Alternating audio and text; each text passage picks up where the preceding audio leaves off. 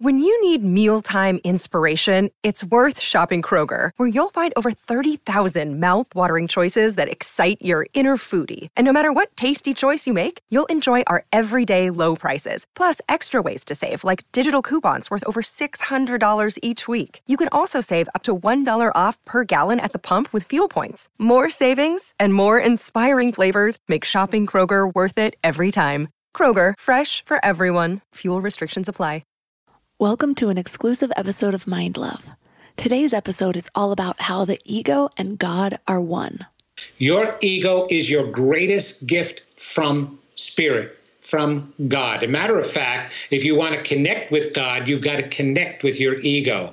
Your ego is only in your conscious mind. It identifies you as yourself. It allows you to feel the goodness and the things that you were doing. It helps you even make the positive choices. It has nothing to do with any of the mistakes or what's getting in your way, or the defense mechanisms which are created in the unconscious portion of your mind.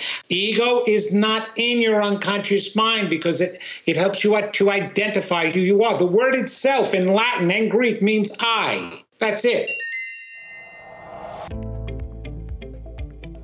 What's your relationship to your ego? We get a lot of mixed messages about ego. I think the first things I understood about it was just what it means to have a big ego or to be egotistical. So it didn't really sound like something I wanted to be. And then throughout my spiritual journey, I received messages like, drop your ego, or the ego is the enemy. That's actually the name of a book I love by Ryan Holiday. But I've definitely repeated those teachings myself.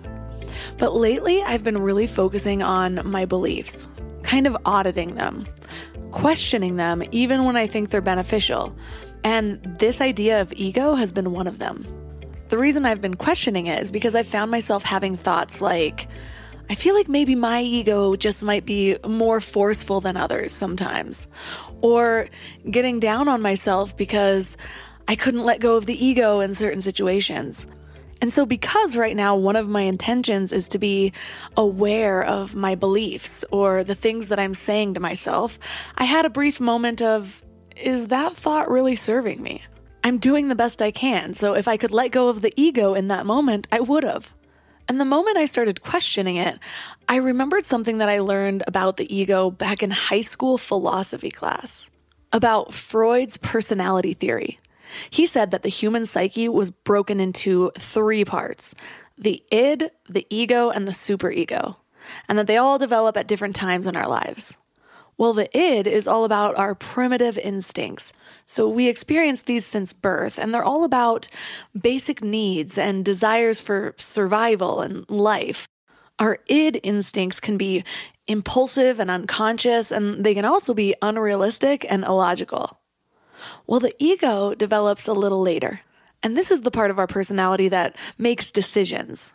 It's the middleman between that illogical id and the real world. So it considers things like social norms and etiquette and rules when it's deciding how to show up in the world and how to behave. It's not really concerned with right or wrong, though, just about meeting those goals. Well, then there's the superego, and this is your moral compass. It persuades the ego to be guided by values rather than just realistic ways to survive and to feel good. So when I was thinking back to all this, I thought, the ego doesn't really seem like this evil thing to avoid at all costs. It seems like a necessary part of your personality. It's got good intentions, it just needs a little help from its friends. So what if instead of shunning the ego, we integrate it? We acknowledge its intention and we even feel grateful for it, but just understand that there are more pieces to the puzzle that need to be considered before we just act on the ego's first impulse. Thinking about the ego in this way has actually been a pretty big step in self-love and moving away from separation and towards unity. Because how can we really feel unity with our full selves if we're resisting such a big part of our own humanity? So that's what we'll be diving into today. And our guest is Vincent Genna. Vincent is known as the Tell It Like It Is and a truly authentic spiritual teacher and psychic therapist.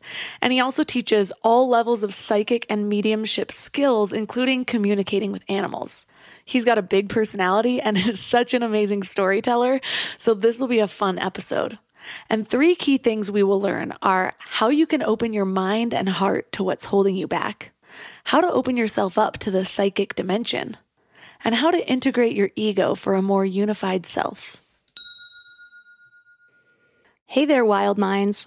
So this was just a preview, but you can access the whole episode with a Mind Love Premium membership. If Mind Love has been helpful to you in any way, consider helping support the show by joining this exclusive community. I promise I'm making it totally worth it. You get exclusive episodes, which means twice the Mind Love, in a private feed that imports right to your favorite podcast app, so you don't have to go to the web to listen. And that's not all. You also get all Mind Love episodes ad-free for uninterrupted listening. You get early access to episodes, and you get bonus video interviews and powerful meditation downloads. And finally, you get priority access to me, so you're free to reach out to me with any questions that you have about life, love, relationships, success, whatever it might be. And in more good news, you can get started free with a 2-week free trial. Just go to mindlove.com/premium. And if you're a student, reach out to me on Instagram and I'll give you a special discount.